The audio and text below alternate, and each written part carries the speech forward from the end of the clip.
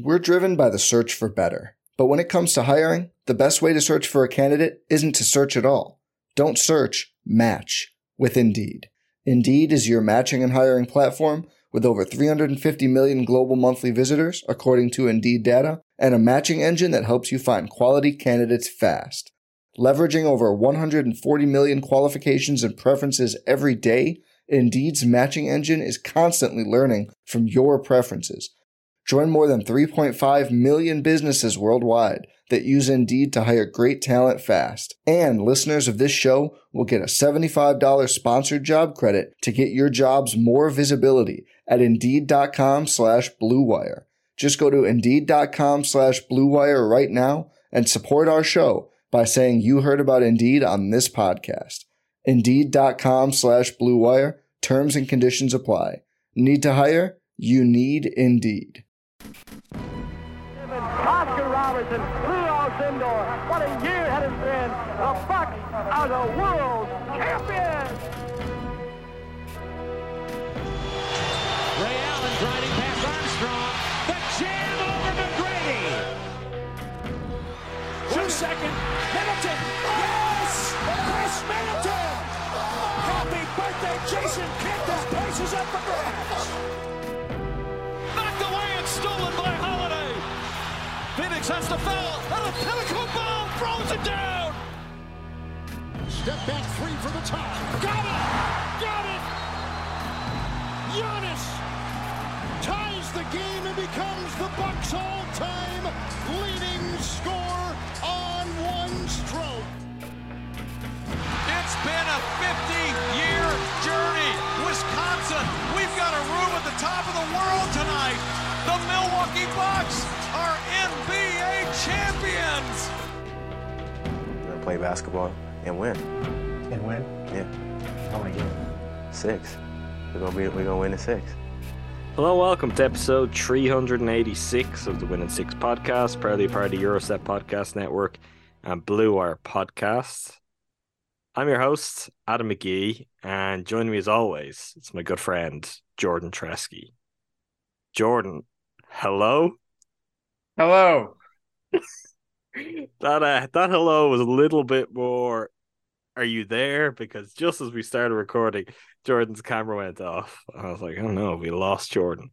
But you are there, Jordan. Yes, I am. In Siberia. It's good to know. It's disconcerting. I'm so used to seeing your face that suddenly being greeted by this, it does feel like you've been taken hostage. So maybe you have, because you're going to have to talk about some topics that you're not all that crazy about on today's podcast. Would that be maybe a factor in it? Is this your form of a protest? This is my, I'm looking at towards the end of the season, and I'm thinking of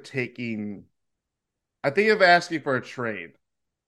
Wow. And if I don't get a trade, I'm going to sit. Where's on your list? I could make you hadn't thought this through far enough, really, had you? No.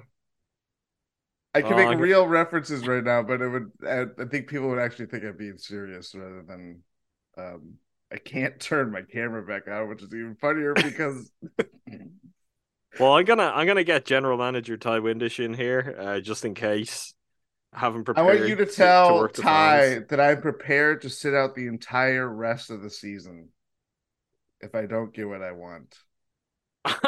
I'm gonna send him a message right now saying that, Jordan. Don't you worry. We are going to talk about the Milwaukee Bucks. Good news for the Milwaukee Bucks and the All-Star conversation that you and I were not all that optimistic about.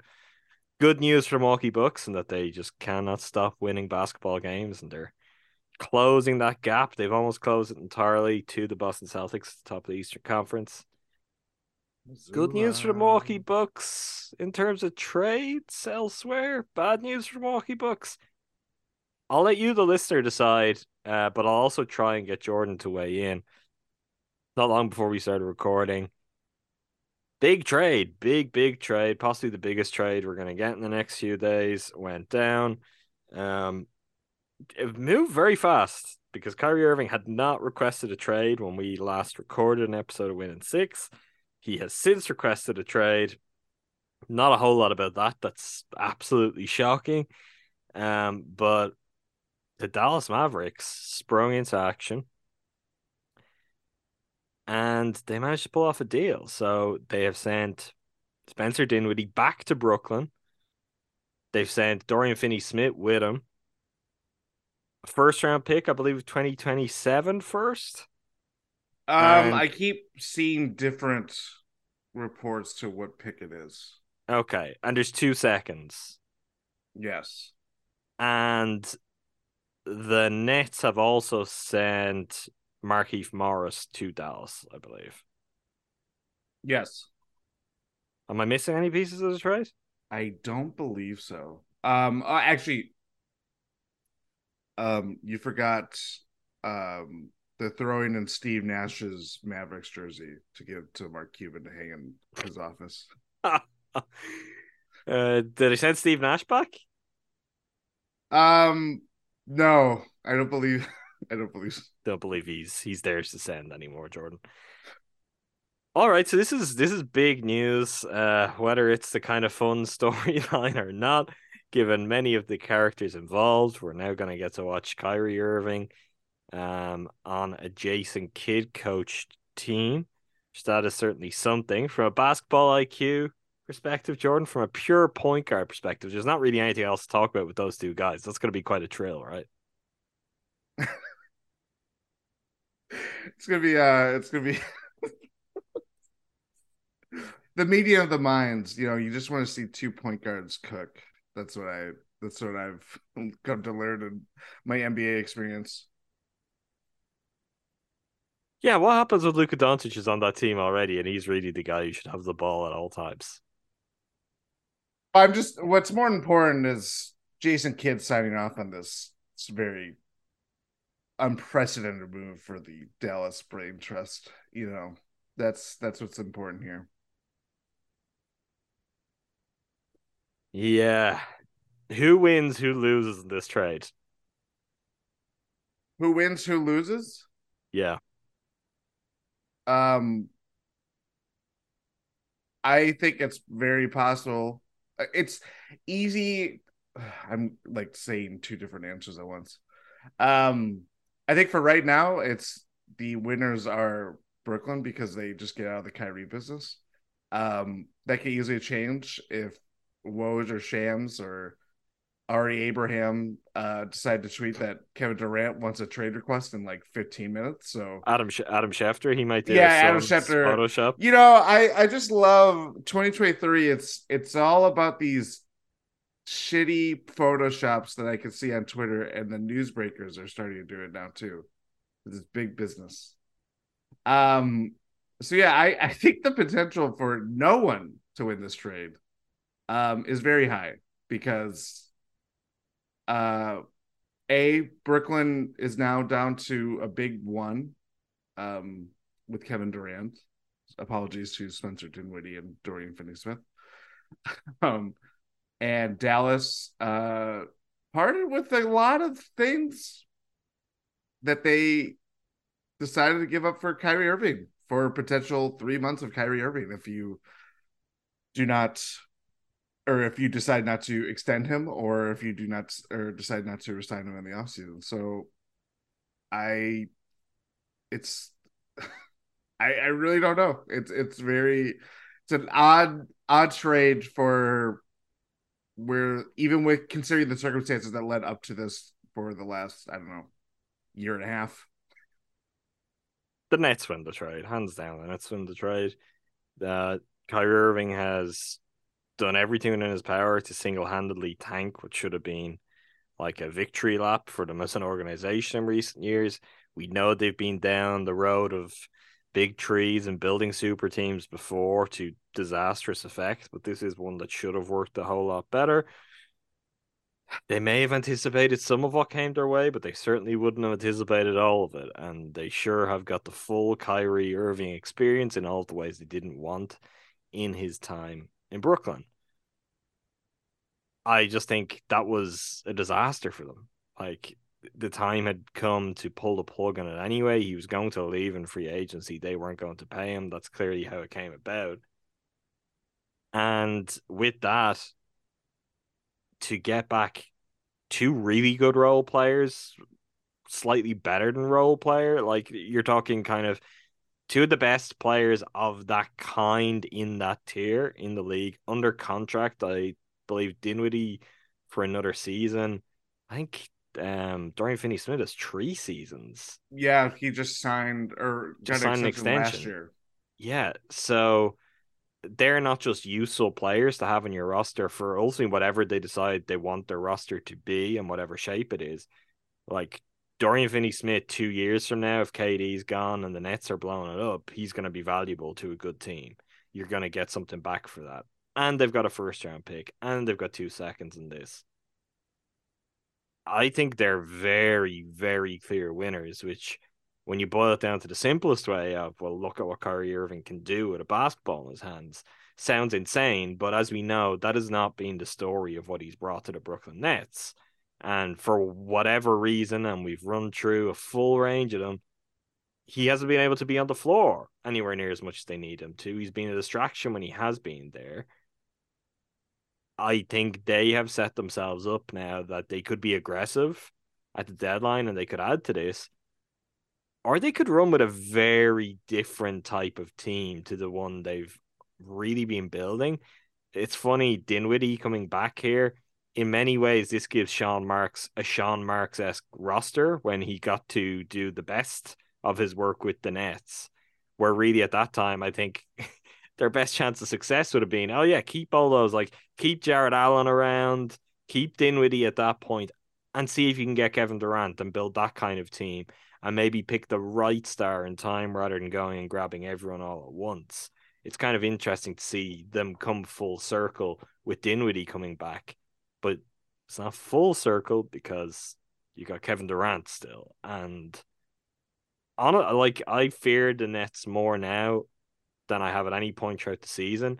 Like they're not far removed from a really hot streak of their own, and we kind of flippantly dismissed that only a couple of pods ago because we're like, who cares? Kyrie's going to just blow it up at some point anyway. Like the Nets are going to shoot themselves in the foot, and we say that it really was Kyrie more than anyone else. So getting rid of him, if they can get a healthy KD to the remainder of the season into the playoffs, and build a kind of a good solid rotation of well-rounded players offensively and defensively, they're a tougher out if Kevin Durant just goes off in a series. You know, they're not going to have the upside of, oh, well, this individual can come and bail you out, but they're also going to be kind of a much tougher out in some of the matchups. Yeah, I mean, in this scenario where Kevin Durant just, I mean, he is committed to the Nets for now. As we are recording this could easily change, but I do. There's something more safe about them. Do you believe? Just let's go on the record about that, Jordan. Do you believe that Kevin Durant is going to remain at Brooklyn Nets through the trade deadline? I have no idea. I think he will. I think it's more likely that he will, and that they would revisit it in the offseason. But I didn't anticipate him asking for a trade based on what was going on with Kyrie in the first place. Yeah, I mean, individually, like I don't think you don't trade Kevin Durant unless Kevin Durant asks to be traded. And if the rumblings out there, and it wouldn't just be the Suns, it would be pretty much every team in the NBA be interested. Yeah. But if the rumblings are the Suns want you, if I'm KD right now, I look at position in the standings, I look at how everything stands, and I go, okay, I'll stay here with the Nets for the rest of the season. You know, maybe Phoenix could be fun in the off season, but for now, I've got a better chance where I am. Yes. I also just think that I don't know, like all the reasons why they made the trade now and why they won it for the reasons that we think now. What they constructed was ultimately is a failure. There is no changing back on what they hoped the last few years to be, and why, or even from the moment that KD and Kyrie walked into that, into the facility, I guess, or the organization when they signed in free agency almost 4 years ago. So under those pretenses, yes, like whatever we thought of the Brooklyn Nets for the last 3.5, 4 years, add in James Harden, who quickly left, like everything about it is a failure. And now they have made a way for it to have like a life raft rather than just having crippling, I don't know. If KD were to leave in some short if time KD period, were to leave, then everything is a failure. no, I think it's a failure. No, I disagree. You got Kevin Durant. So until you lose Kevin Durant, when Kevin Durant goes, your chances are gone. Until you lose Kevin Durant, their chances are very much still alive. I'm not looking to cape up for the decisions that Sean Marks and Joe Tsai have made and what the Brooklyn Nets have been in recent years. I think their philosophy has been terrible, and they've paid the price for that. Yeah. They got Kevin Durant, though, so not everything is a failure because you've still got Kevin Durant. And while you've got Kevin Durant, you've got a real chance. And this is not, I don't know, this is not the Lakers or the Bulls or even the Knicks, right? If we're to go for a franchise that is incredibly dysfunctional, but at least does have something there that in theory, although time and time again, it proves not to be the case, you should be able to work with that. You should be able to build something. The Nets is a different beast altogether. I think it's not all a failure when you've got Kevin Durant. And they managed to get him there and they still have him. Now, if I were Sean Marks, I would take the lessons learned and I would not rush out and try to pick up some other star type player. Even if it's a slightly lower tier of star in the next few days, I'd be like, you know what? Can we get rid of Ben Simmons and get like one useful player? That might be a good idea. But I'm not going shopping for stars or kind of, tier 2 stars. Our friend Ty Windish, our colleague Ty Windish, has been tweeting, I think, a lot of like interesting ideas that I don't think are the worst thing for the Nets to just go and put like a competitive product out there on the floor in the next few weeks and hope things go their way beyond that. And you're like, oh, look what we did, which is kind of would a Zach LaVine, DeMar DeRozan, that kind of player added to the mix with good role players around them and Kevin Durant. Does that make the Nets an entirely different team? And I am inclined to think yes. I think one, in terms of personality with those guys. But at the same time, I just wouldn't rush into that. And honestly, Kevin Durant at this point, I mean, sure, he wants to be part of a team that's very much focused on winning a championship and that he feels the roster moves are aligned with that. I'd also say he's sick of all these guys' shit. Like, going back to Russell Westbrook in Oklahoma City. Like, I think he is a guy that you could sell on. Look, we believe you are the piece that wins a championship. Trust us. Give us X amount of time. If it's another year past this, whatever it is, but let us put a roster together that's going to play to your skills rather than worrying about what else are we bringing in here and see how that plays out. I think that's a better kind of use of what Sean Marks has proved to be really good at as an executive. Like, he might be a great executive at that kind of roster building. And saying that, I don't know if he's terrible. Like, I don't know if getting Kyrie Irving and James Harden and Kevin Durant together, you're like, oh, what a doofus. What is he doing? Like, there's a lot there that is so beyond his control, even though I don't know if necessarily you or I as executives would be like, yeah, let's get those guys together. They seem like the right guys to group together. Could that be? I don't think that's entirely on Marks. I do think ultimately It could come from above him. Exactly. That is the question I would have for the next 3+ days of what kind of team does Joe Tsai ultimately want here, because he's opted for the bright lights, glitzy parts. You know what I mean? Like I I think he'd take a year or two off from that too. I would He hope. had to release all kinds of statements. He ended up in all kinds of situations that he did not foresee when he was like, "Oh my God, I'm gonna win a championship. This is great. Look at this roster." And all of a sudden, he's just releasing statement after statement after statement He had the Anti-Defamation League on line one on speed for the dial. last 6 months. Not even last 6 months, probably longer. So yeah, I but ultimately he signed up in all these moves and still wanted to keep Kyrie Irving to a point, to whatever. I'm sure we'll have more sides to the story as time passes, but they still wanted to commit to Kyrie Irving to some degree within the last week, within the last few days. But they wanted to do it on their terms, and ultimately that was not going to happen. That was never the moment that you switched from "we're going to operate on our terms" after ceding control of your terms for the last, since they walked into the building. Then you knew the relationship was going to deteriorate in this fashion. So yeah, I don't know what the Nets are ultimately trying to be, because they have grabbed the steering wheel after letting other people drive it. But Well, they've tried to be the Knicks in recent years, which is never a good idea. yeah, Yeah, and funnily enough, they have turned out to be the Knicks. yeah. That they have, whether they have indirectly, They've managed to do what the Knicks now failed to do because they did such a terrible job of making it work, just like this for so long, that those big stars will no longer go to the Knicks.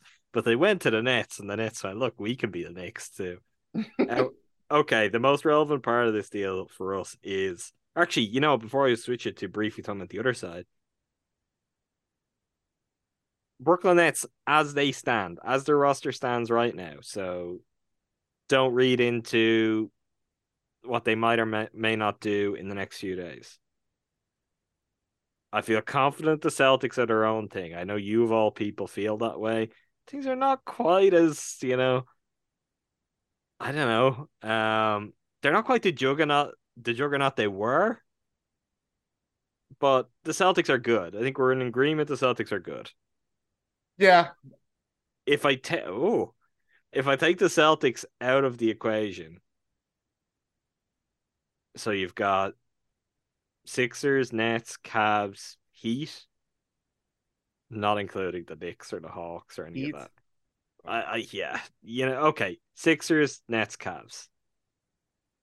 Rank those teams in terms of who you fear the most, Jordan. Sixers, Nets, Cavs. Yes.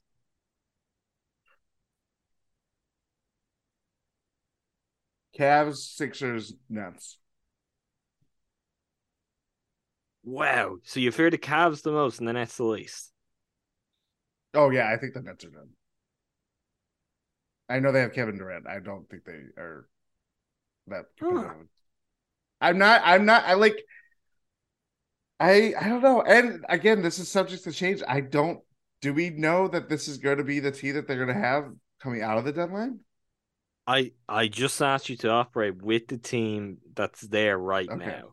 So playoff series, for example, if that team is going up against the Sixers, if that team is going up against the Cavs, or more towards the question, if that team is going up against the Bucks, you're sticking with where you are. You're least afraid of the Nets. Bingo. Yes. And Nets are number one non-Boston for me. I just don't fall into the trap. Do you remember what it was like to watch Kevin Durant? And how we were all just like, Jesus Christ, can we never see him again in a playoff series? And I always had like the security there of, oh, but he's gonna have Kyrie out there, which in theory sounds like it's gonna be a problem, but in reality it's a problem only for the Nets. I don't know if KD can hold up at this stage to carry the full workload that it would take for this team. But you're not going to catch me doubting Kevin Durant over some of the pretenders on these other teams. So I'll go Nets. Cavs, because the Cavs as a matchup is a interesting / problematic one, and the Sixers, because look, Joel Embiid is very good, but the Sixers do not deserve our respect. They've done nothing to earn it over many, many years, so they'll have to change that if we're to ever treat them any differently. Okay, the other side of this deal. I really only care about the Luka Doncic part of this. Mark Stein, I believe your colleague is what you sometimes refer to him as, your fellow Substacker. He noted that the Mavs did run this by Luka Doncic. I'm always curious with that though. Like, what does that even mean? You get called into an office. Did you get a phone call? Was it like, we're going to trade for Kyrie Irving? Are you happy with that? And he's like, yeah, sure. I like the thing with it is, it's just, as an organization, you must know that there is a difference even between asking your franchise player, would you be happy to play with this guy, versus knowing what it is going to be like in practice for him to share a team with him for years to come in your best case scenario. I don't know how they do this. I don't know how they've missed everything that's happened with Kyrie Irving over the last, what are we now, 6-7 years of his career? Mm-hmm. This is absolute insanity to me. And I say that from the perspective of a kind of a place where we once were, where we're like, okay, the Bucks have hit the jackpot here. Giannis is a player that is coming around once a generation, if even that. Got to win, got to keep him. How do you do that? And I have no doubt that the Bucks could have gone down roads, and they would have if they presented themselves, where they're making some desperation moves at a kind of top end level. But I don't even know who the Kyrie Irving would have been out there at that point. Kyrie Irving. I considered it, but that is so much better a place to be then than it is now. There's a lot of water under the bridge. In fact, there's so much water under that bridge that is now over the bridge. The bridge is underwater, Jordan. And Luka Doncic is trying to. I need to cross this river. There used to be a bridge. What's going on here? I don't get it. I would get. Well, look, it's a relatively inexperienced general manager, president of basketball operations. I can't remember the exact terminology in use for Nico Harrison in Dallas. It's coming from the player representation side of the game. This feels like decision-making dazzled by the names, dazzled by, just imagine if we put Kyrie Irving and Luka Doncic together and not really focusing on one. Sure, for all of the great that could bring in a basketball perspective, there are very clear downsides that come with those two as a basketball fit. Downsides that with this trade, you're actually not helping either. For example, you really need good, versatile wing defenders, guys like Dorian Finney-Smith. So bringing Kyrie Irving in and shedding that doesn't help you there. And then there's everything else. We're driven by the search for better. But when it comes to hiring, the best way to search for a candidate isn't to search at all. Don't search, match with Indeed. Indeed is your matching and hiring platform with over 350 million global monthly visitors, according to Indeed data, and a matching engine that helps you find quality candidates fast. Leveraging over 140 million qualifications and preferences every day, Indeed's matching engine is constantly learning from your preferences. Join more than 3.5 million businesses worldwide that use Indeed to hire great talent fast. And listeners of this show will get a $75 sponsored job credit to get your jobs more visibility at Indeed.com/Blue Wire. Just go to Indeed.com/Blue Wire right now and support our show by saying you heard about Indeed on this podcast. Indeed.com/Blue Wire. Terms and conditions apply. Need to hire? You need Indeed. Hey, it's Kaylee Cuoco for Priceline. Ready to go to your happy place for a happy price? Well, why didn't you say so? Just download the Priceline app right now and save up to 60% on hotels. So whether it's Cousin Kevin's Kazoo Concert in Kansas City, go Kevin, or Becky's Bachelorette Bash in Bermuda, you never have to miss a trip ever again. So download the Priceline app today. Your savings are waiting. Go to your happy place for a happy price. Go to your happy price, Priceline. I'm a little surprised, Jordan, at Mark Cuban for this, because he's been around the block a long time.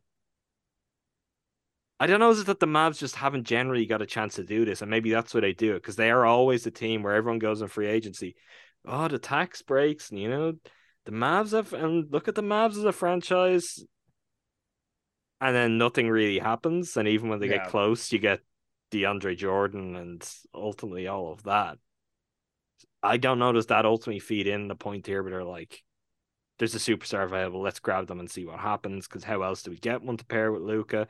But to kind of circle back to what I was saying about KD, like, if you've got KD or if you've got Luka, you've got the hardest piece of it all.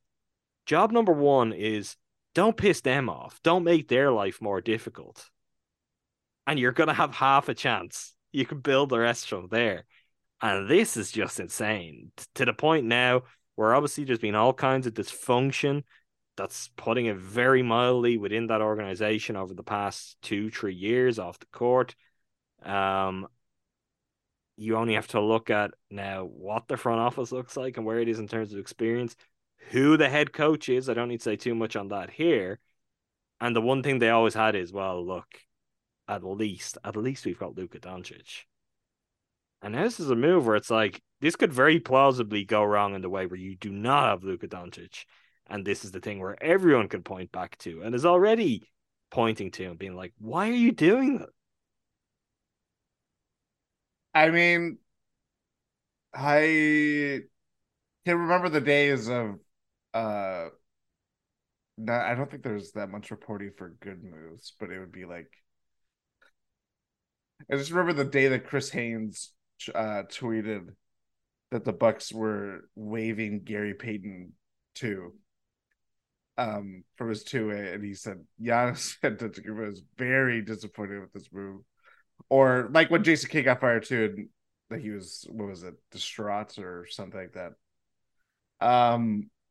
Yeah, I mean, this is, I do think you make a good point of where Dallas is, and they've always been rumored as like this big shark in free agency, including with Chris way back when, and they've never landed that big fish. They're honestly, the fish they've landed like are on a par with the Bucks. Yeah, like for Dallas as a market size and for all the incentives that are to go there, like Chandler Parsons in the news lately. Is that the biggest free agents like that they've without kind of retaining some of their own and doing extensions for guys? Yeah, biggest newcomer that I can think of. Tim Hardaway Jr., Christian Wood, and guys like that just don't trades really, too. They're trades, but it just doesn't also move the needle at all. Like, just doesn't cut it. If that was the most the Bucks could do, we'd be pretty upset about that. So it's kind of a weird and under-discussed thing, which I guess has been masked by getting Luka Doncic and the Hawks playing a helping hand and you getting Luka Doncic. Yeah. And I think that is part of the reason why you make this move now, I guess. I don't know. I really... The Nets got out of more than what they... I am really surprised by what they got out of this, because as much as good as of a player as Dorian Finney-Smith is, it's the picks that ultimately just help them, whether they actually drafted or not, because they just didn't have any. And Dorian Finney-Smith is more picks if they want, like, with that contract. Very true. But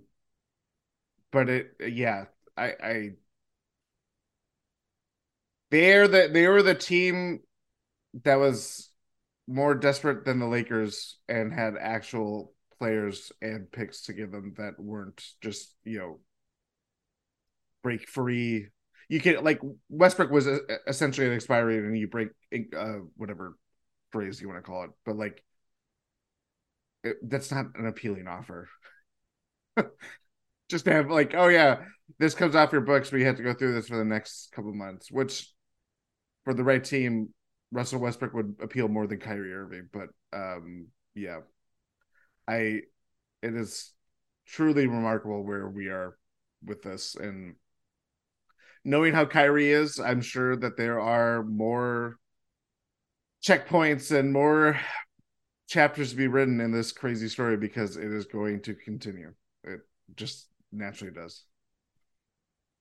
I'm pretty sure he's checking out the grassy knoll to write the next one right now, Jordan. Mm-hmm. Shall we talk about the Milwaukee Bucks? Yes, thank God. Please. Where do you want to start with? Because we can go in a whole bunch of different directions here, and all of it's good.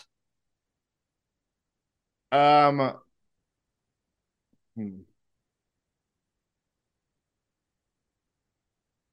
think too hard about it. I don't want this to be too difficult. Let's talk Drew. Let's talk Drew getting an All-Star. Drew Holiday is an All-Star again. The longest gap in NBA history between All-Star appearances, a feat that also would have applied to Brook Lopez if he had made it, which is just interesting in its own right, what that says about the Bucks and the construction of their team and the kind of guys that they've managed to pick up.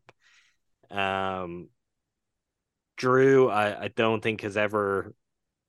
I don't feel like his star has ever really fallen that low. He just happens to be at one of the most competitive positions for the All-Star game because a lot of guys who are not very good when it comes to helping their teams to win are very entertaining, put up lots of points, and will make the All-Star game year in and year out. That was part of why in the last episode we were very pessimistic about this. You did think he was going to be next man in if there are any replacements, which with the Steph Curry news, we're right into replacement time for the All-Star game as is. But no, he made it in. Kyrie, depending on how they do that too. No, that's all good. He'll because it's not East versus West, so he was picked for the East, but it doesn't actually matter. So he will count as an Eastern Conference All-Star, but it doesn't actually matter once they get there. I was very happy to see this news, and I guess it just comes down to the thing that we've talked about a lot, which is the level of respect that there is for Drew Holiday among coaches around the league, among players around the league, as that's really what gets you over the line in this case. Yeah. I was shocked, in part because of who else was very deserving of this, of All-Star, or getting an All-Star berth. Jalen Brunson being essentially whose spot, I guess, Drew got by consensus here. Yeah, and I would probably credit him more with the Knicks being competitive than Julius Randle, but that's just me being my 2 cents there. But yeah, I'm very, very excited to see Drew. I just like Giannis, we take it for granted that he just is going to be in the All-Star game every year, and even to the degree that he's going to be a captain, because this is his 3rd time being a captain. So we're just like, that's great. Oh, come on. We're not that flippant about it. I know, but I think there are some people that just kind of take it for granted now. I wouldn't take it for granted because I'm not one of those people. We're a few years away, and that could be like a few short years or a few long years. Either way, we're a few years away from probably a very long drought where that is not the reality for the Bucks. Let alone the captain thing, because that's definitely not going to be the reality for probably 50 years. if we're to go by history. But just having all-stars, like, you remember what that was like to just be like, can we just get an all-star here? Brandon Knight is Ty so Windish, more deserving than Kyle Korver. That was a legitimate argument. that was a Ty Windish impression. It Ty was. will still make that argument today. He's going to be in your mentions the second he hears this podcast. First of all, I would say I side with you, Ty. I would also say there's probably someone else more deserving of Brandon Knight and Kyle Korver that didn't get in that year that we probably forget already. But Kyle Korver deserved it. How dare you? I was there. I was watching. I was in the trenches. LCD sound system. I was there when Brandon Knight could have been. But to your point of Drew and Rohan Kadi, our fellow GSPN colleague and Substacker,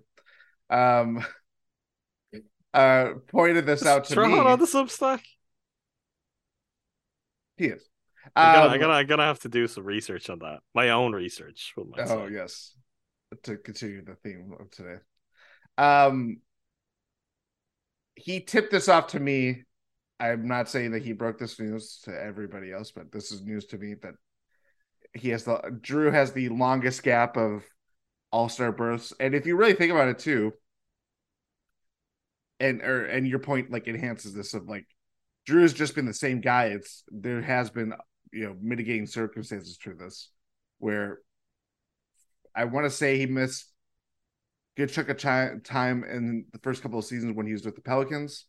Missed the start of the 2016-17 with the Pelicans because his wife had a brain tumor. Obviously that will affect your availability to become an all-star. And obviously the Pelicans' success or lack thereof. Yeah, the Pelicans just generally affected his chances to become an all-star. Yeah. So Drew has just been the same guy. It's just, whether circumstances that he can control or basically every other factor that he couldn't control played into the role of why he was an all-star for that long. But I don't know. There's something about that is worth celebrating, because to go that long between all-star appearances and to essentially be like how we talk about Drew Holiday then to how we talk about Drew Holiday now isn't really discernibly different. Sure, he's a better player. You can look at numbers. He's a better three-point shooter, especially since he's come to Milwaukee. Obviously, playing on a winning team helps a whole bunch.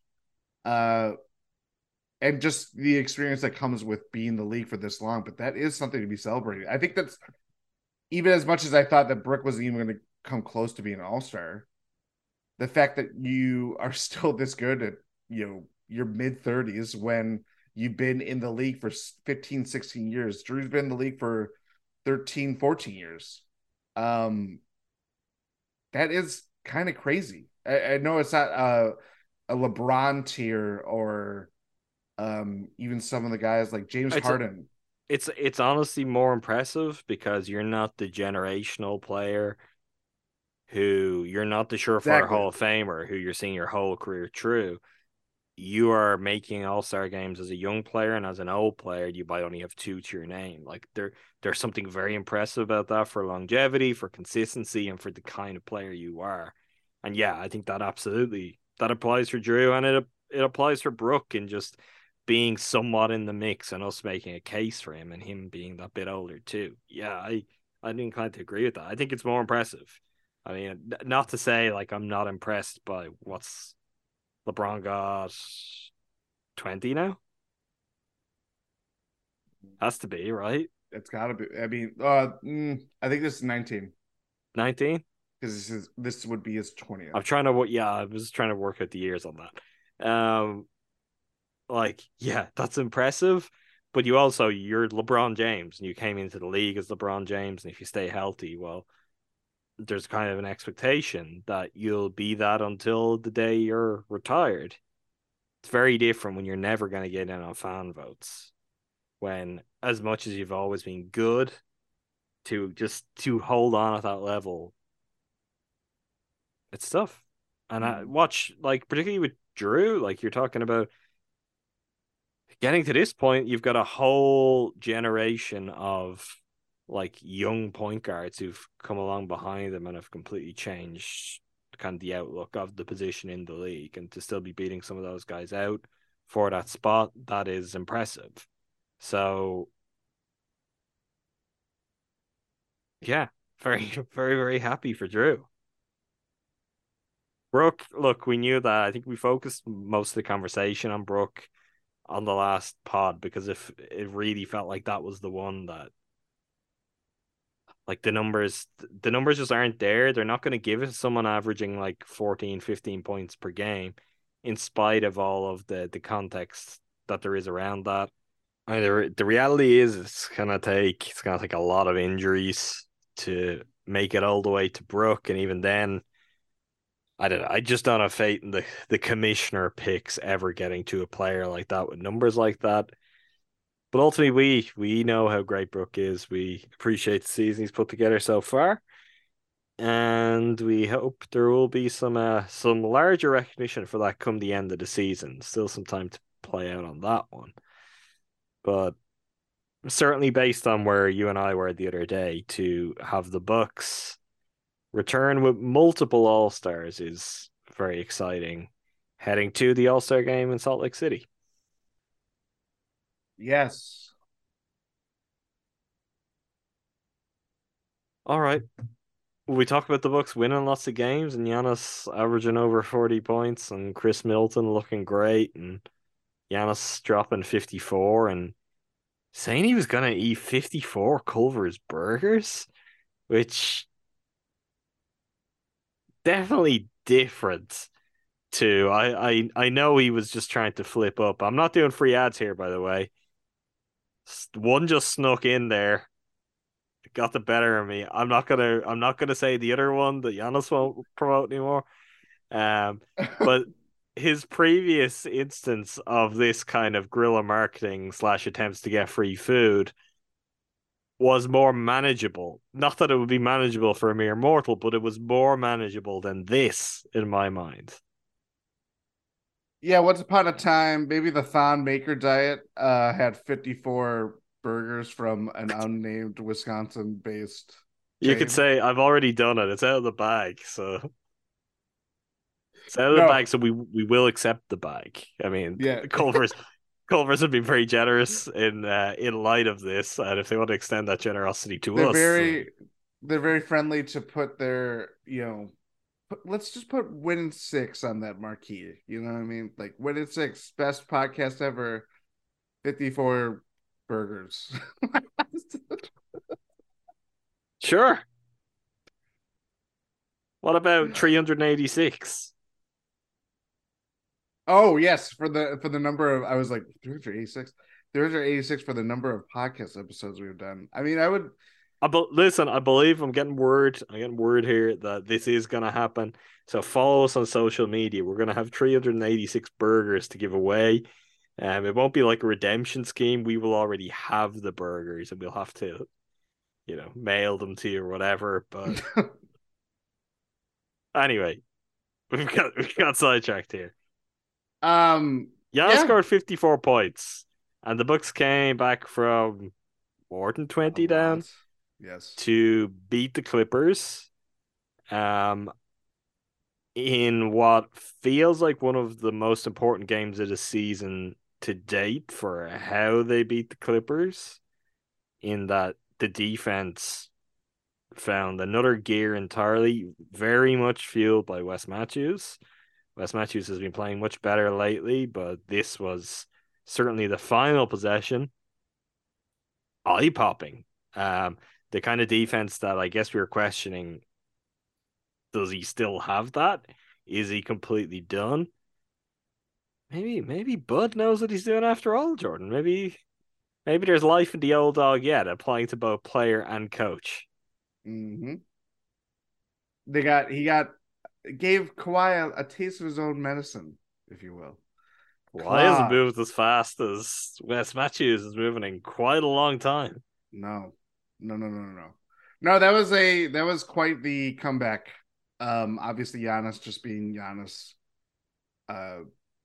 really helped that, but Chris, even with his minutes cap, putting in some big shots. Drew, I know it wasn't like the greatest game for him, but still making his mark. He's always good for turning it on when you need it to be turned on. Yep. Wes Matthews has really picked it up since Bobby's been down. And yeah, I mean, that possession said it all. Even hit, was that the game that he hit a couple threes too? He's always good for a couple threes, save for the Miami game, or now Miami game notwithstanding, but yeah, he was 0 for 4 against the Clippers. I take it back. So he's always good for a couple of trees, except when he's good for 0 trees. But he's also good for not giving up threes. He was also 0 for 1 from deep against the Heat. Just gotta get out in front of this. He's always good for a 3 here and there. That's what I've learned. Once every 3 games, I'm pretty sure. That's if we were to expand this. I don't even know if that's actually true. But listen, who needs to make 3-pointers if you're going to stop the opponents from not just scoring trees, from doing anything? My favorite Wes Matthews play of the game. Maybe I should put it to you. What do you think my favorite Wes Matthews play of the game was? It's something that I've always been particularly fond of him for. I believe I wrote about it when he first signed with the Bucks in his first stint. Could that be true? Was I still writing then? I don't know. You were still writing. That would have been your last season. Okay. Then I definitely did. There's a trick that he has in his arsenal that very few players have, but he is elite. He is elite in a way that is comical to look at when he executes it. And there was one really fun sequence of it in this game. Remind me what it is, because I'm drawing a blank. It's when he gets posted up by a man twice his size, and it just does not bother him. So it was something that the player who Wes Matthews used to torture when he tried to post up was Kristaps Porzingis, dating back to Wes Matthews' time with the Mavericks, Porzingis' time with the Knicks. For whatever reason, it was a thing that happened across multiple games that the Knicks would try to get Porzingis working inside. The Mavs would go, okay, we'll put Wes Matthews on him. Porzingis would go, great, I've got this tiny little guard on me. And then he would fail to move Wes Matthews at all. With Porzingis, I guess that's one thing because we're all familiar with his frame. And you're like, okay, well, yeah, he's really tall. He's 7'2", right? But is he the strongest big man around? I feel like Ivica Zubac, he's a pretty strong big. And there was just a classic. This is textbook. Just giving me joy because I'm like, okay, well, that's the Wes Matthews of a few years ago. We were like, oh, these are the kind of things you come in, key defensive minutes. He can do this for you, but he can also do this. And that was part of rounding it out because, yeah, you get the incredible on-ball defense against Kawhi to finish the game, but you're also having him get the better of Zubac in the post. You're like, oh, okay, so the complete Wes Matthews defensive experience is still there. So that was the one that really got me kind of quite excited. I was like, oh, okay, like this is real, and even the varied nature of his defense makes it feel more sustainable too. It just seems like, okay, he still got that. Maybe it can only be for certain games, certain situations, but it is in there if the Bucks need it. Yeah. I mean, it's part of why, when we talk about the old Wiley vets, whether it's him or George, in particular, we're so quick to like throw, and I'm definitely guilty of this too. We're so quick to throw the dirt on their grave, so to speak, where it's like they're cooked. They're one bad matchup, and it's true. Like I want to say, probably it was probably the Christmas Day game where Wes because of the nature of where the injuries were and the rotation was, you're going to have to rely on him to either guard Jaylen Brown and Jason Tatum at times.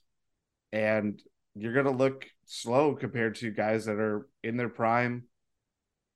In Tatum, an MVP candidate, whether he's, the highest MVP candidate, you could debate, but still a very.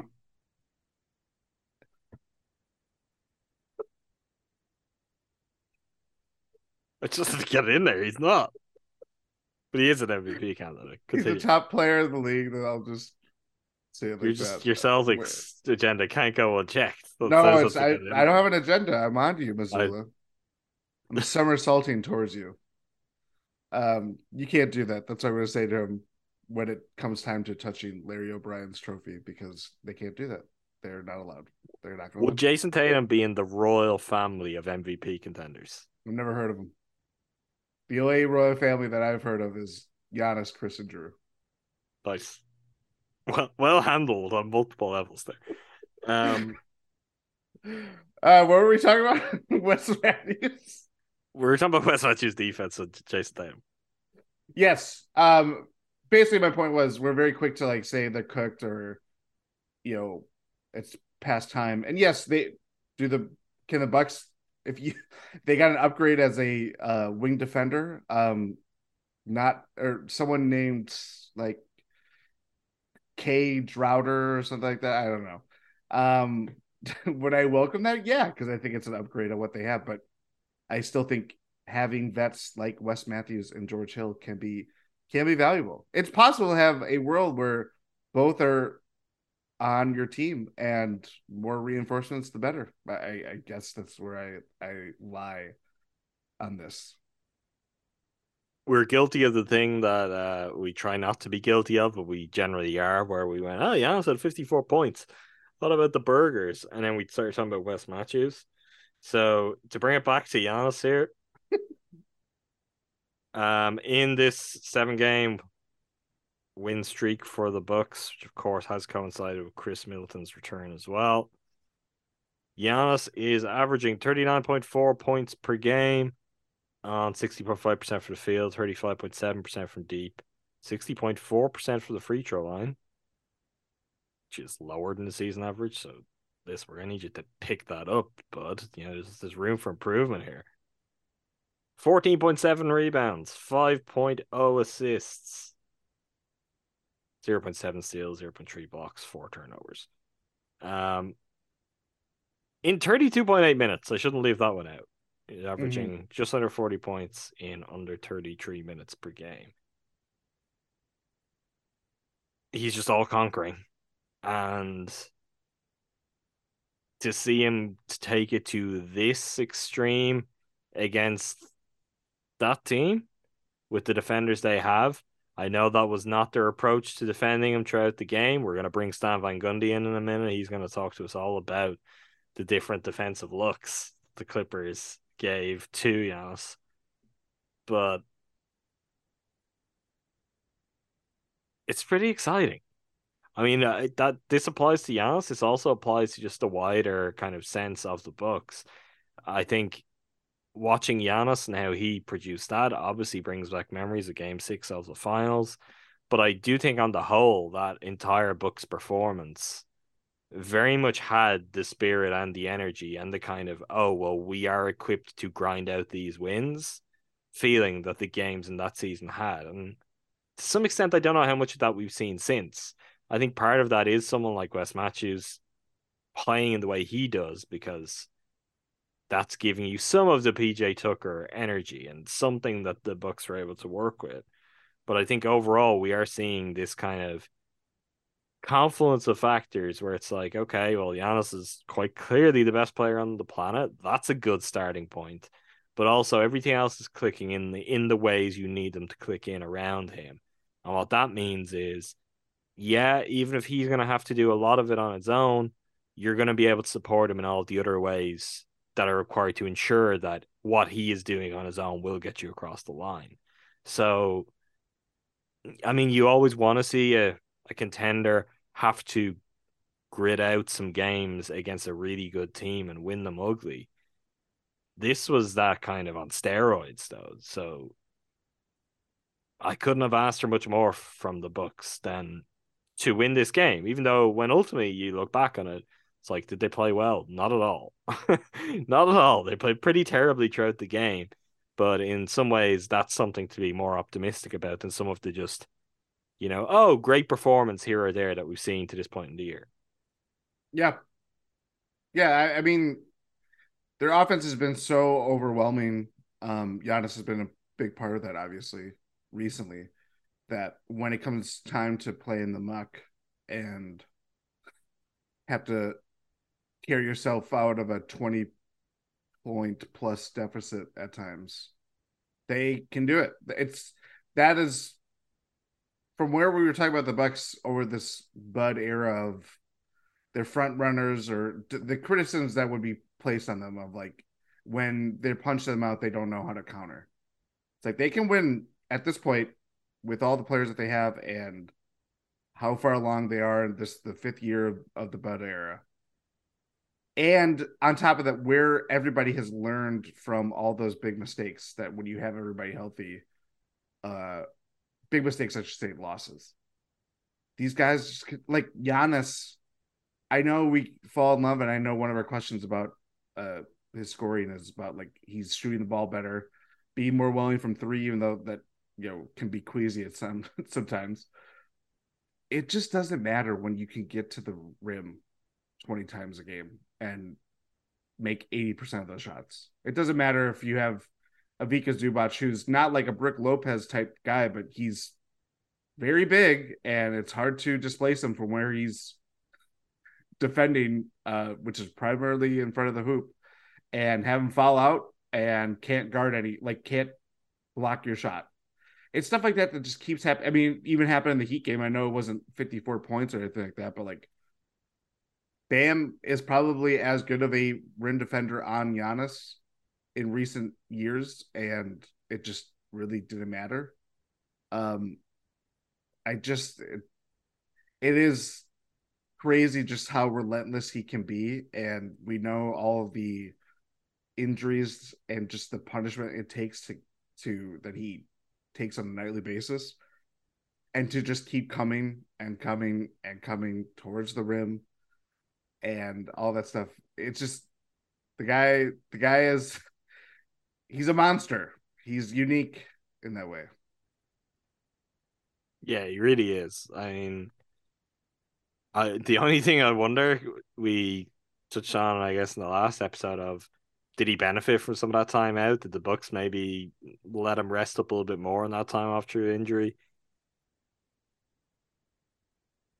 Maybe they should do it again before the season's out. Like, let's see how things go. Let's get Chris back, and if you find yourself with a friendly stretch in the schedule, maybe he just feels that knee a little bit for a few games, that we get him some more rest, because I don't think this has done him any harm. We're going to pivot over to the mailbag now, but before we do, Jordan, I want to do something that is not the usual for Winning Six. People can, just excuse me this indulgence for a couple of minutes. If I didn't have other plans and was not going to be out of the country later this week, I would come on another Eurostep Podcast Network show to make this point. I want to talk about Aaron Rodgers, Jordan. That's what I'll talk about. And I can't be around for Talk of the Thunder this week, but I need to draw attention to this. I need to be an ombudsman of some sort. Aaron Rodgers. I'll read you a quote. "This is a pretty big deal for me. I'm not going to sugarcoat it."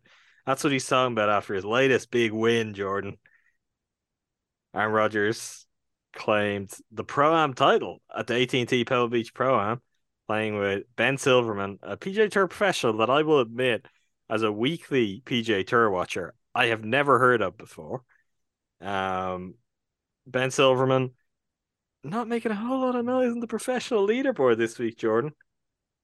So how, you might ask, is Aaron Rodgers winning this tournament? How are they winning at 26 under?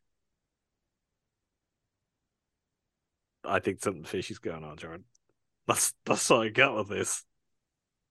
What is fishy about Aaron Rodgers winning the Pro-Am tour? I'm glad you asked, Jordan. I'm glad you asked.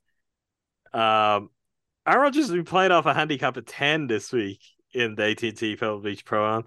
Do you know what handicap Aaron Rodgers usually plays off at? Not only do I not Green know Bay what Country Club, I believe, where he plays his golf as a member. Not only do I not at least know for the moment. At least for the moment. Oh, well, that was a big stir a couple years ago. Not only do I not know what his handicap, I also, as a golf novice, do not. You don't know what a handicap is. Yes.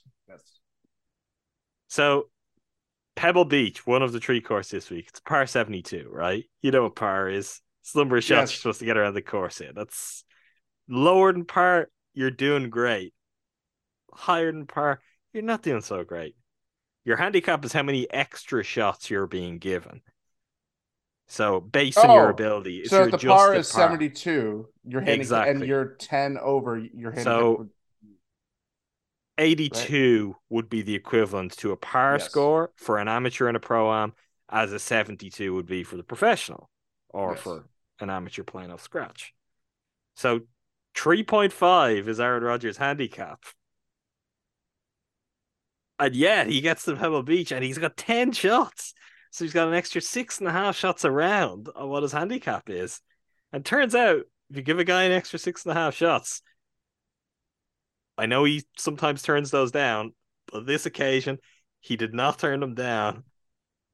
And he's gone home with the trophy. Just feel like we need to talk about it. I'm putting it out there. You and Numac can pick it up later in the week, talk about it in greater detail.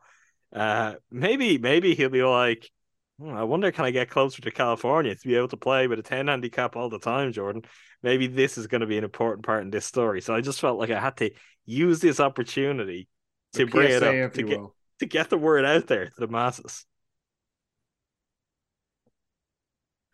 Well, I'm glad that he's bringing home a trophy.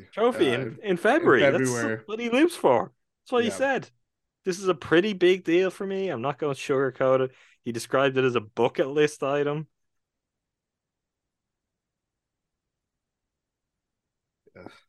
Great for 12. That's his new handicap, actually. 12. Okay, on to the mailbag. Sorry for people who have no interest in either the Green Bay Packers and or the PGA Tour. From at you again, Oz. When the Bucks trade Middleton for Kyrie, do you think that'll finally unlock 30 minutes a night for future All-Star Marjon Beauchamp? Darn. Dallas got to it first. Yeah, the Bucks would never have done that, and the answer would have been no anyway.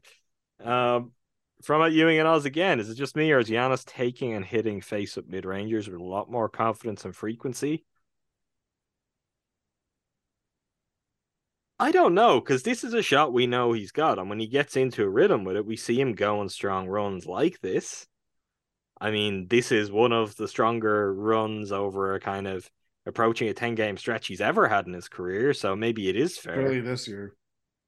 But it's not a complete anomaly, I don't feel like. Like, we know this is a shot he likes, works on a lot, maybe just as much as any shot over the years, and that he has a real level of comfort with. Yeah, I mean, at this point, we've seen him improve his mid-range game, whether that shows on the court or not, over meaningful stretches. His free throw shooting has improved. Same thing. Whether that stays consistent over a meaningful stretch is the key. 3-point shooting, even to some degree, it varies from game to game. This is just the nature of where we are. It's always going to be the question. As great as he is as getting downhill and attacking the rim relentlessly, as we talked about before, his shooting from beyond the paint is basically the big question when those walls go up, or you're seeing zone defenses or any kind of defensive look come playoff time, and that's the key. I don't know. I as much as it is good to see or be encouraged by his recent run of form that way, it's going to have the ups and downs.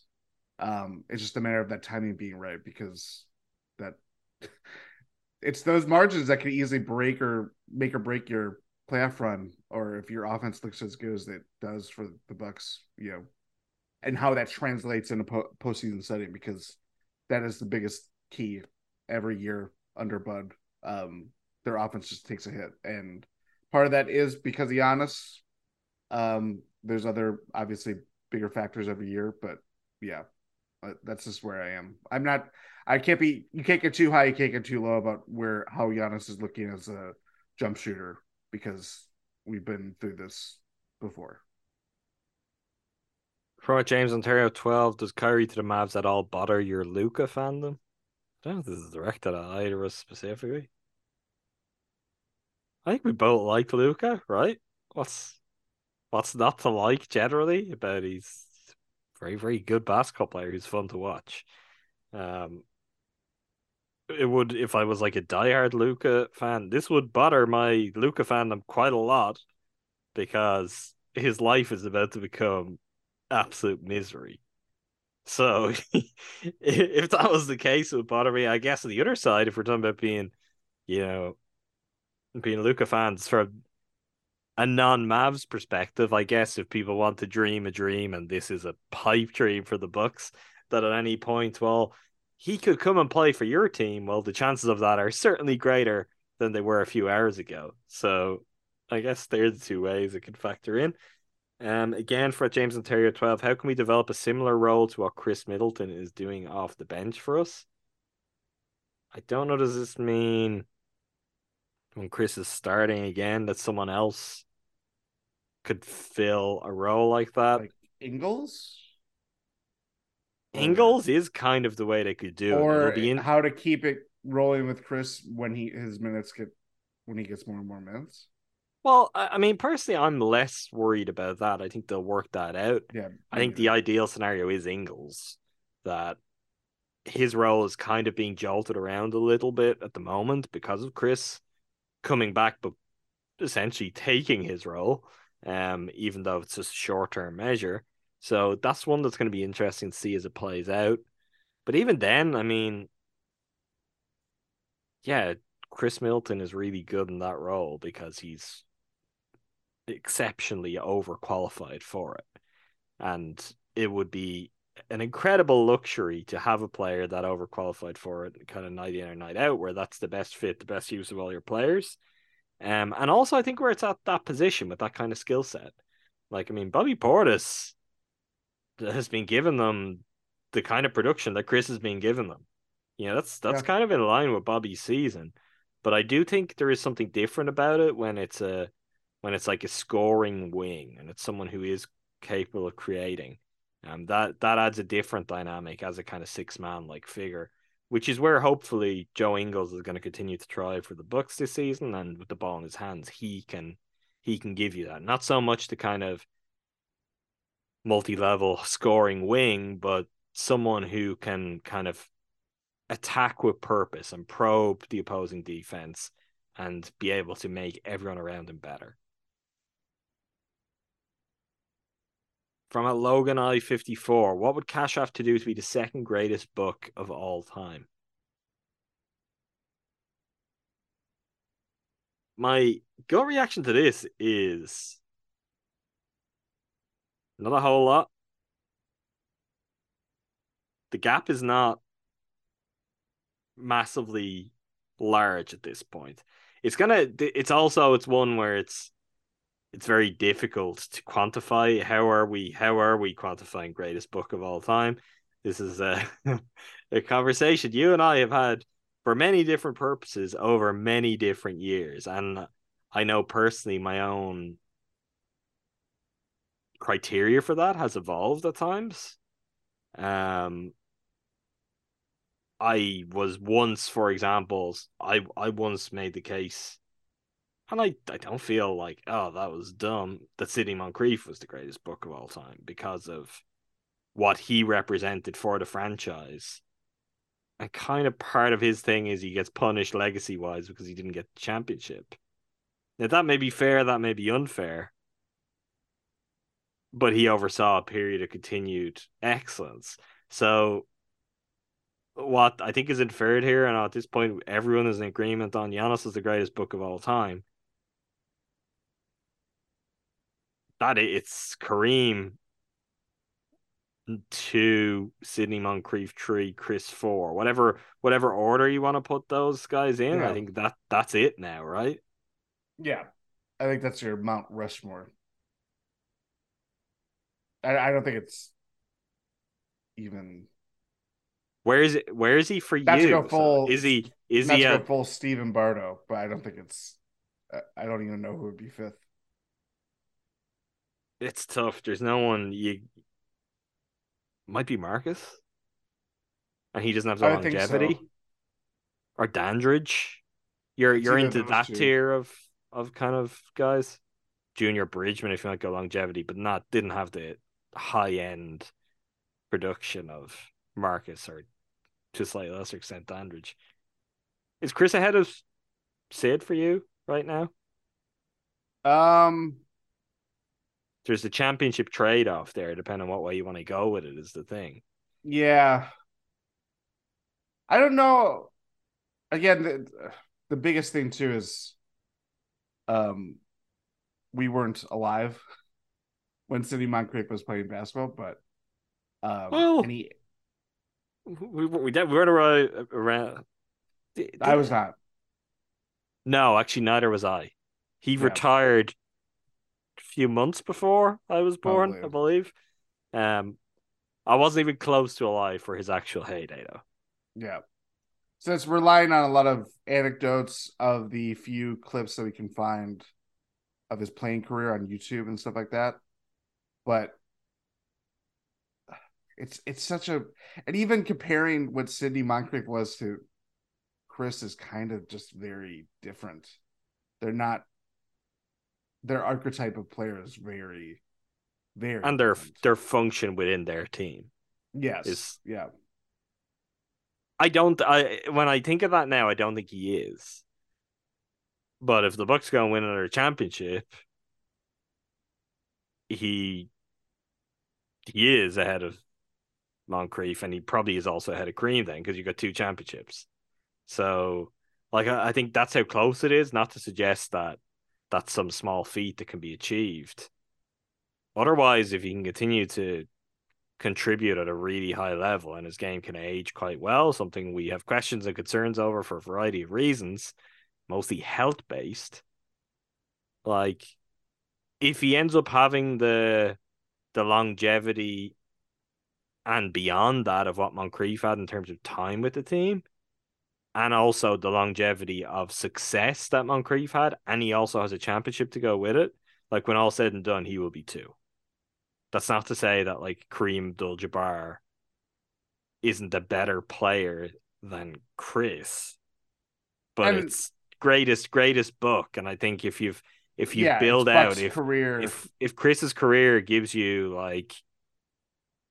8 years of the Bucks as a true contender and at least one championship to show for it, maybe another finals appearance or another championship, whatever it might be, that's impossible to look past in terms of giving the best of both worlds, giving the best of both worlds of what's around there. So he's close. It's in the territory that being close is one thing. What it takes to actually leap past either of those guys is another thing.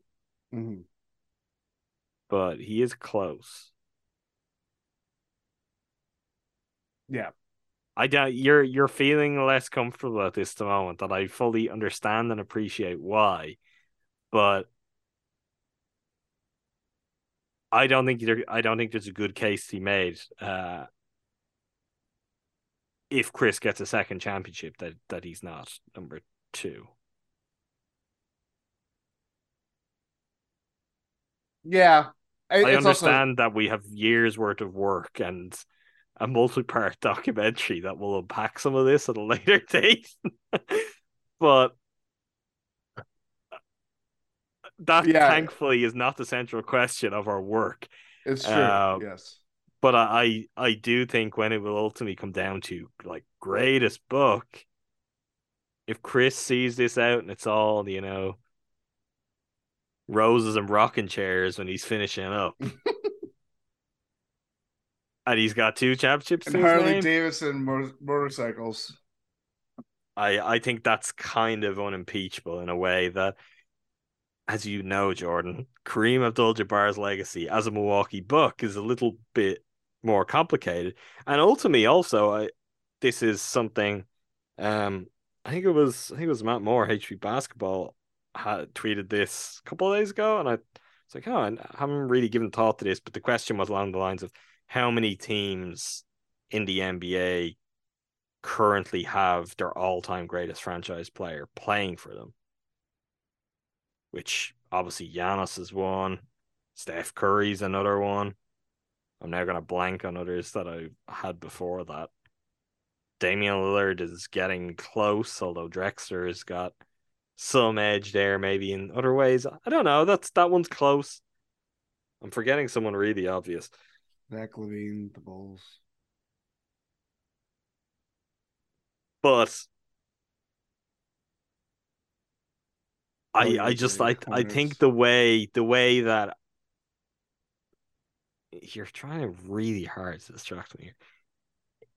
If Chris sees this true and remains good with the Bucks and the Bucks remain competitive, the thing that he will also have in his favor in a Sidney Moncrief-esque way that works too, I think, is everyone, like every basketball fan around the league, when his name comes up, they will associate him as a Milwaukee Buck.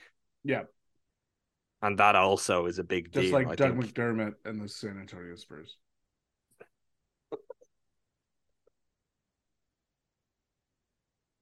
Sorry. I was enjoying that conversation. Jordan I is just opting know. out. Jordan's just opting out. Jordan, it's a chance for us to talk about the stuff we're passionate about. From a T. Evans Barton, what are your thoughts on Joe Ingles' role since Chris came back? Seems like they're not using him on ball enough, which makes sense because Chris is getting a lot of those reps, but feels like you're not getting the most out of him just using him as a spot-up shooter in the corner. I think that's fair. I'm just not worried about it because I think there's a clear hierarchy of priorities. Yeah. And right now the priority is let's get Chris's reps in, let's get him right, and let's get him back into the starting lineup. And when that happens, Joe's role should generally take care of itself. I do think he's playing very well generally. There have been a couple of not so great games lately and some ups and downs, which honestly I think you just expect of a player of that age anyway. But I'm not overly concerned with how he's looking with that, given the change up. And I think all of that will slot seamlessly back into place. And it'll be a true mission accomplished for the Bucks if Chris holds up. They get Chris back into the starting lineup looking good. That was the biggest concern really left for the Bucks this season. And it's not that long from us doing pods that we're getting pretty concerned about that. Yep. And it's as simple as, work that out, and they win 7 in a row. And they're coming up with signature wins. And Giannis looks better than he's been all year. So I think the decision they've made, which is, this probably puts Joe Ingles out for a little while, but it's increasing the chance of getting the best out of Chris.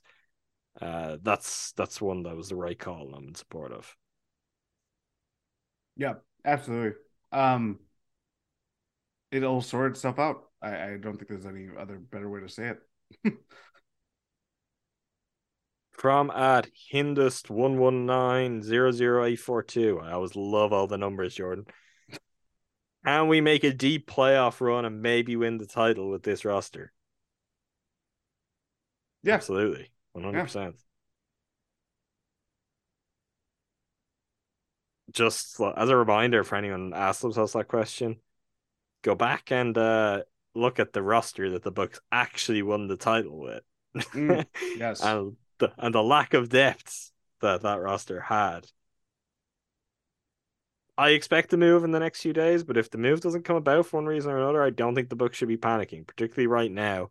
And I don't expect them to be panicking, particularly right now, because your priority in terms of moves, you want to get a Jay Crowder-esque figure. You want to make yourself even better. In terms of things that have to happen, it's kick Serge Ibaka to the curb, and that's it. Yeah. That's Absolutely. It. And then with that roster spot, if that ends up being okay, we're not getting Jay Crowder via trade, we're gonna have to try and add someone via the buyout market. Fine, like you want to get rid of Serge Ibaka. That's the thing. Yeah. So, other than that, if this is kind of the general shape of it, sure, I think they could. Health is important in that. We need Chris to stay healthy. We need to get Bobby back and have him slot back in as well. It is the fact that like this is happening now and Bobby's out and Chris is not even playing full minutes, and look how good this team is, which is probably a worthwhile reminder of just, let's try and get everyone out there together. It doesn't always work like that. Some years you cannot get everyone out there together, but if the Bucks can, I think there's no stopping them. I think they're far and away the best team in the NBA and have a roster that would be the envy of everyone else. I would agree with that. We're having all the pieces come together. Important. There is no, could their wing defense be improved? Could they have another big man? Could they have another ball handler? They can always use more of these things, but I think from what they are building off right now and where the roster is at, plus Bobby when he gets healthy, it's good enough to compete for a title. To add to that would be a luxury, but that's when that's what happens when you have all the big pieces covered, and then it's about just add a little seasoning in there. And then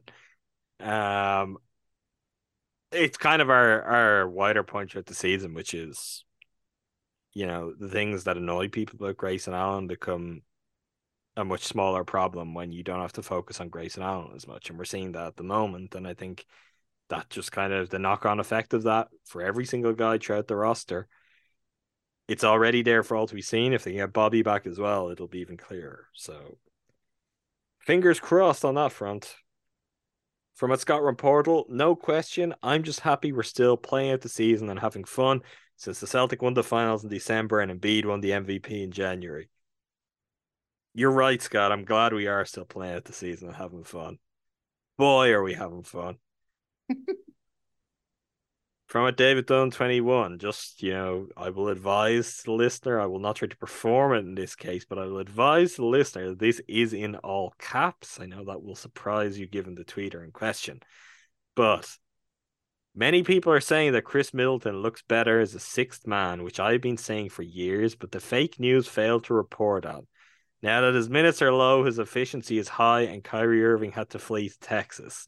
Sad.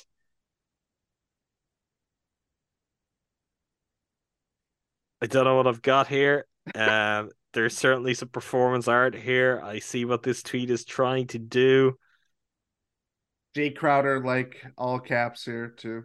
Sure, I'm pretty sure that's who it was going for. I don't remember the tweeter in question saying that Chris Middleton would be a better sixth man. I don't specifically remember that part of the argument over the years. And I don't think it's true now. I just think he's looking good because he's getting healthy and things are working well. So, I would like the guy who was second, third, whatever you want to call it, one of their top three players on the team that won the championship to get back to being one of their top three players in the starting lineup and for them to win another championship. And maybe we'll get to see that. Lastly, from at Steve Pelly, Bucks are on another winning streak, so it might be a thing to forget about old Bobby Portis or even seem as expendable before the deadline. How does Bobby fit into this Bucks team that has it humming? Does he get more minutes than Crowder? Half serious. I'm afraid to answer a question like this because this feeds too closely into things that I've been saying for years. I say them occasionally still, and then people get mad at me. I'm just saying it as it is. I love Bobby, even. Sure, Bobby. Just the general concept of Bobby. You have I'm a fan. Paragraph. Yeah, that too. He's not expendable. I know that's not meant sincerely in the question. I wouldn't go that far. The truth, though, and maybe the somewhat harsh truth to an extent is that Clippers game and the way they focus like in that Clippers game and the way the lineup goes, that is exactly the kind of situation where you do not see him on the floor, where net series on the way to the championship.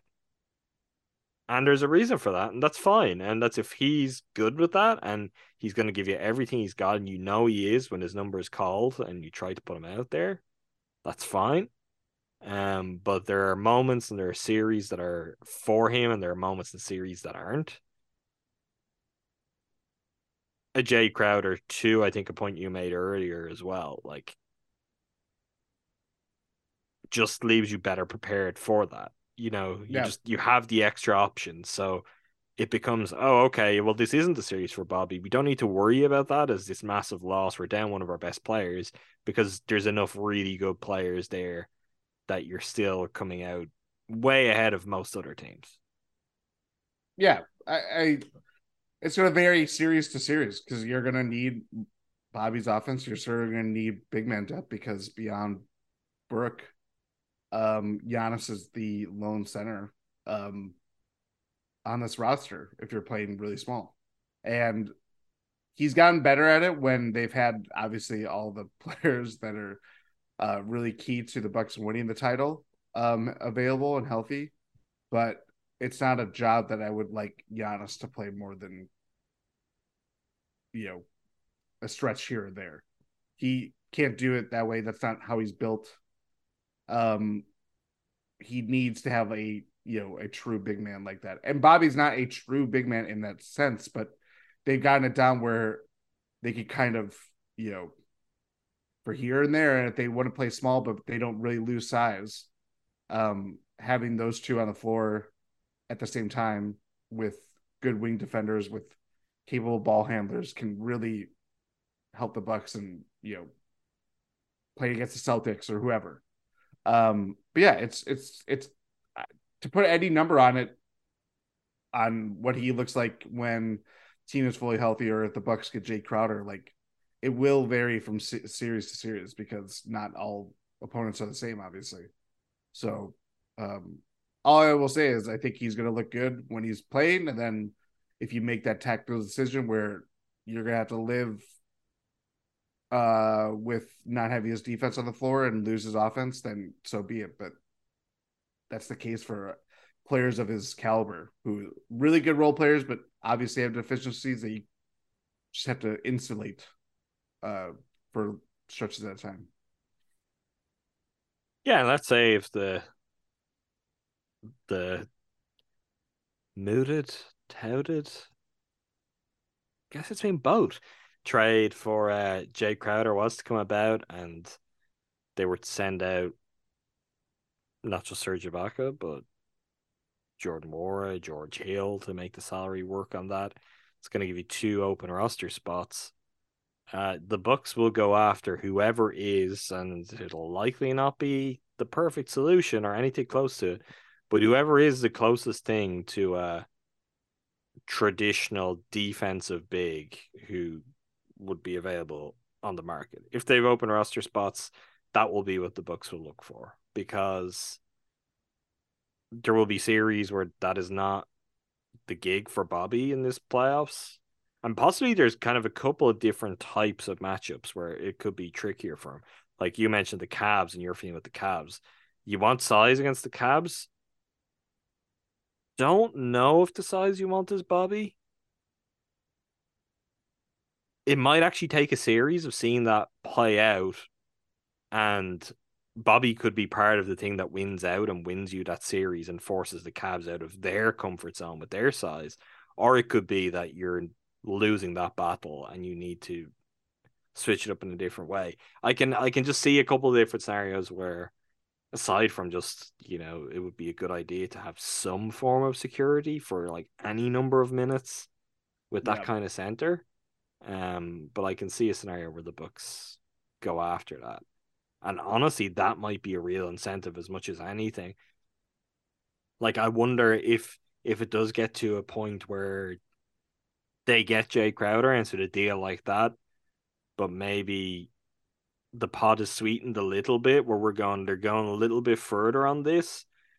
that might be with a view to this is not just about Jay Crowder, but this is about we want to rectify 1 to 2 other spots on our roster, and we need the roster spots. So this will get us Jay Crowder and give us the flexibility to go and find a buyout big. Maybe something to keep in mind in the days ahead. If an extra second round pick, well, the Bucks are blessed with these things anymore, were to appear in a deal where it's like, that seems like an overpay.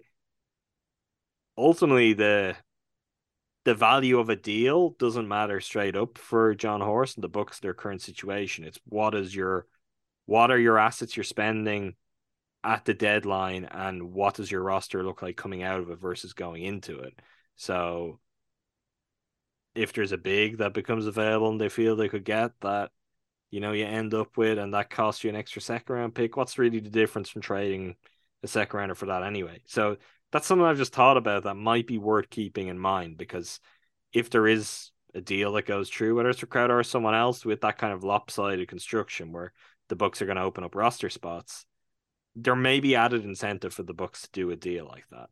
Of course, the flip side of it could be they could find a trade partner and do a deal where they get a big like that back, and whatever salary configuration in that deal works. But the Jay Crowder deal is not one set up to be like that. So maybe part of the incentive would be, okay, we can play the buyout market too. Yeah. It'll all come together in the next 3 days, I guess. I guess it will. Dear listener, I have no idea what this is even going to sound like. Maybe I could just say nothing and we get away with this. Maybe it's going to be unbelievably obvious. But we eventful recording, to say the least, for this episode. But we had finally got the episode finished. A few minutes had gone past, and I got a message from Jordan saying we forgot something, and he demanded that we come back and we do it. So here we are. Jordan Tresky presents Mike Dunlop's Tweet of the Week.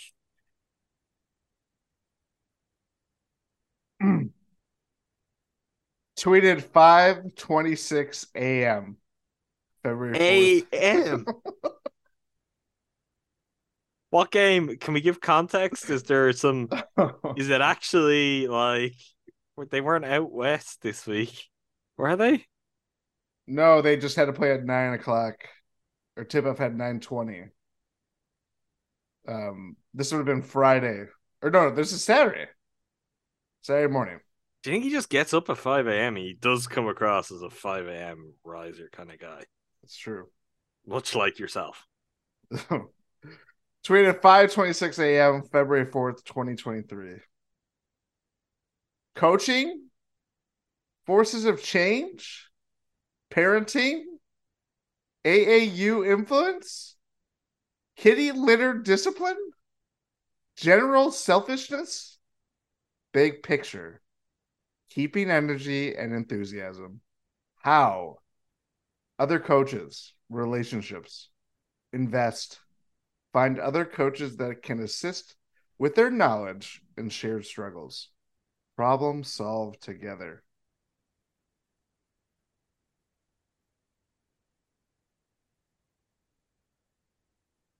Yeah, I guess so. The reason we had to come back for this, Jordan, is because he said kitty litter discipline. Of course, because I've never heard of that. Those 3 words together. What does that mean? I assume it's teaching a cat to go to the toilet and like the litter box. Kitty litter discipline. So he's applying a whole variety of scenarios where you may need to be a coach, including if you're coaching your cat to not, I don't know, shit in the middle of your floor. So Karl Anthony Towns. I hope he doesn't have that problem. I don't believe so. Can I propose? Yes, I know there's another one. February 3rd, or at least that's what it was for me. Yeah, February 3rd, 2:36 p.m. Central. Relationship connection today different than yesterday. How? Cell phone attention spans. Sorry, I need to punctuate this because punctuation is different here. We're dealing with bullet points. I can't remember another bullet point tweet yet, but relationship connection today different than yesterday. How? Bullet point, cell phone, comma, attention spans, period. Bullet point, youthful expectations, more quote unquote me driven. Bullet point, question hardline comments. Bullet point, use electronics to converse. Bullet point, leadership more horizontal. Bullet point, NBD, parentheses, no big deal, comma, your urgency isn't their urgency. I love this. I just love someone once texted Mike Dunlap NBD and he Googled it first and foremost, clearly, or he dictated it into his phone to ask his phone what was no NBD, and then he jotted down in his notes for one day when this tweet would be released to the world. Your urgency isn't their urgency. At this point, my urgency is to finally finish this podcast and get on with my evening. So that'll do it for us. You'll have to tell me, Jordan. I won't be around to see it. I'll be out of commission for a few days. Very well timed. We'll be back though, I'm gonna guess early-ish next week. Worst case scenario, back in our kind of more regular Wednesday, Thursday kind of slot. So we'll talk some more about all things books then. Of course, there'll be no shortage of books pods on this feed. You, I'm sure, will even be involved in them, Jordan. Oh, yeah. But between yourself and Ty and Rowan on the Eurostep, we'll have all things books trade deadline covered here on the Eurostep Podcast Network over the course of what could be a very busy week. All things Green Bay Packers, Pebble Beach, AT&T, Pro-Am, they're all covered on Talk of the Tundra. I, for one, cannot wait to tune in and hear the important issues I've raised get discussed on that podcast later this week. Cruising for a Bruising, we're talking all things Milwaukee Brewers. We're also journeying back in time frequently to 2018. Game 2 against the Rockies, 2018 NLDS. Come watch it with us on playback Tuesday night, and then you'll hear about it in the next episode of Cruising for a Bruising. We'll break it down. We'll share some thoughts. If you're lucky, you may even catch a time traveler lost in time. It's just a matter of if we're going to end up in the same space as him at any given moment. That is Jordan Tresky. And last but by no means least, we got Make Time for This, our pop culture podcast here at GSPN. Andrew and I will be talking movies, and I believe a movie that's very dear to my heart in a couple of days' time. So that does it for us for now. Of course, you should also go check us out on Repod. If you want to chop things up about anything discussed in this episode, honestly, preferably Aaron Rodgers winning the AT&T Pebble Beach Pro-Am. That's, if you've got any remarks, questions about that, go to the GSPN Repod room, and I'll be happy to talk about it with you. We need to start a dialogue, as a very wise man once said, Jordan. Join repod.com/GSPN. You can listen to all our pods there. You can also chat with us in our podcast rooms. That does it for us for now. Until next time, thanks again to all of you for listening. Thank you, Jordan. Thank you.